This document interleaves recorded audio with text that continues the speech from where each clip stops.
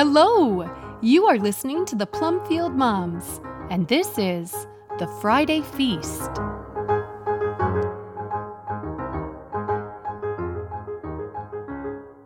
Ible endings. This is part 6 in our spelling series. There are some things that most of us readers and speakers of English just know. The letter Q is always followed by U. I don't care what the Scrabble dictionary says.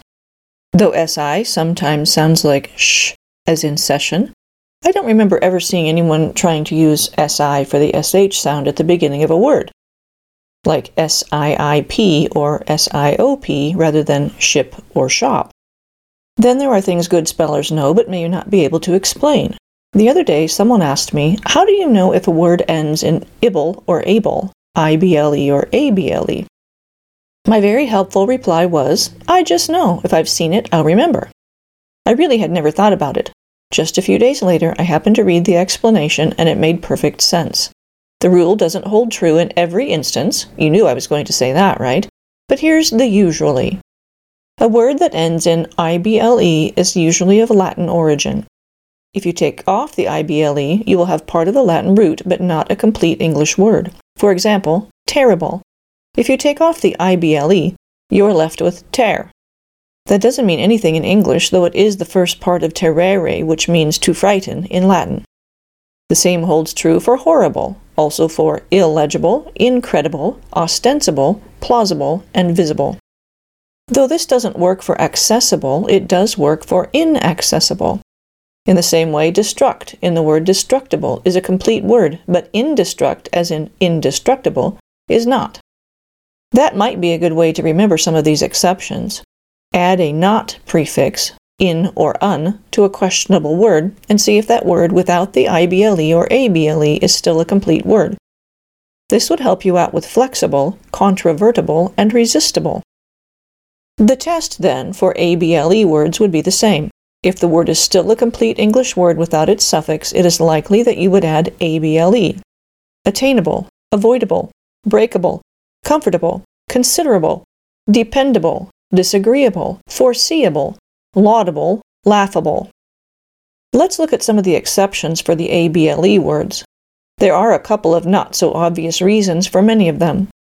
The first is for the words that have their tails lopped off in order to form a more pronounceable word.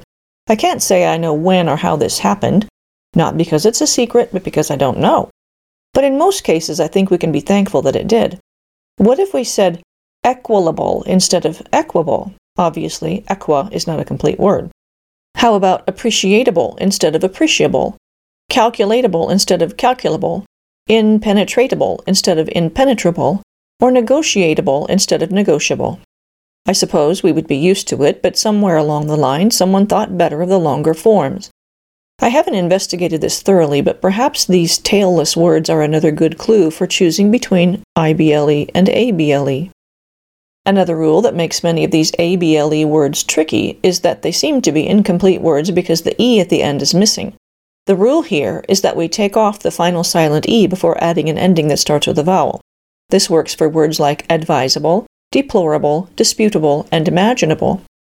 We do this because if we leave the E on the end of those words, we end up with the inscrutable diphthong EA before the suffix, which would necessitate figuring out if the word should be pronounced imaginable or some variation on the other possible sounds of EA, imaginable or imaginable.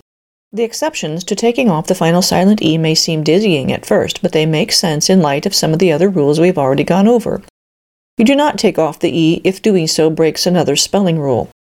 Because a silent E often changes the sound of G from a hard G to a soft J, changeable, knowledgeable, and manageable, keep the E to signal that those words keep the J sound for the G. Likewise for C.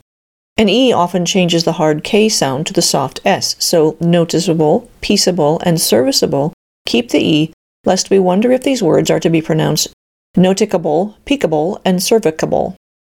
Another rule tells us to change a Y at the end of a word to an I before adding an ending that starts with a vowel, unless you are adding ing.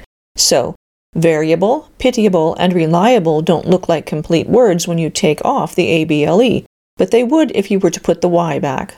The E on the end of argue and value keep these words from ending in U, which rule we've discussed before.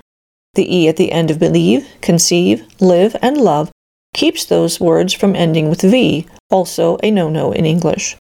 Since that is no longer a problem once the able is added, the E goes away in arguable, valuable, believable, conceivable, livable, and lovable. We're making tangible, laudable progress. Next time I hope to be available to answer more formidable questions about some seemingly inexplicable, indiscernible spelling rules.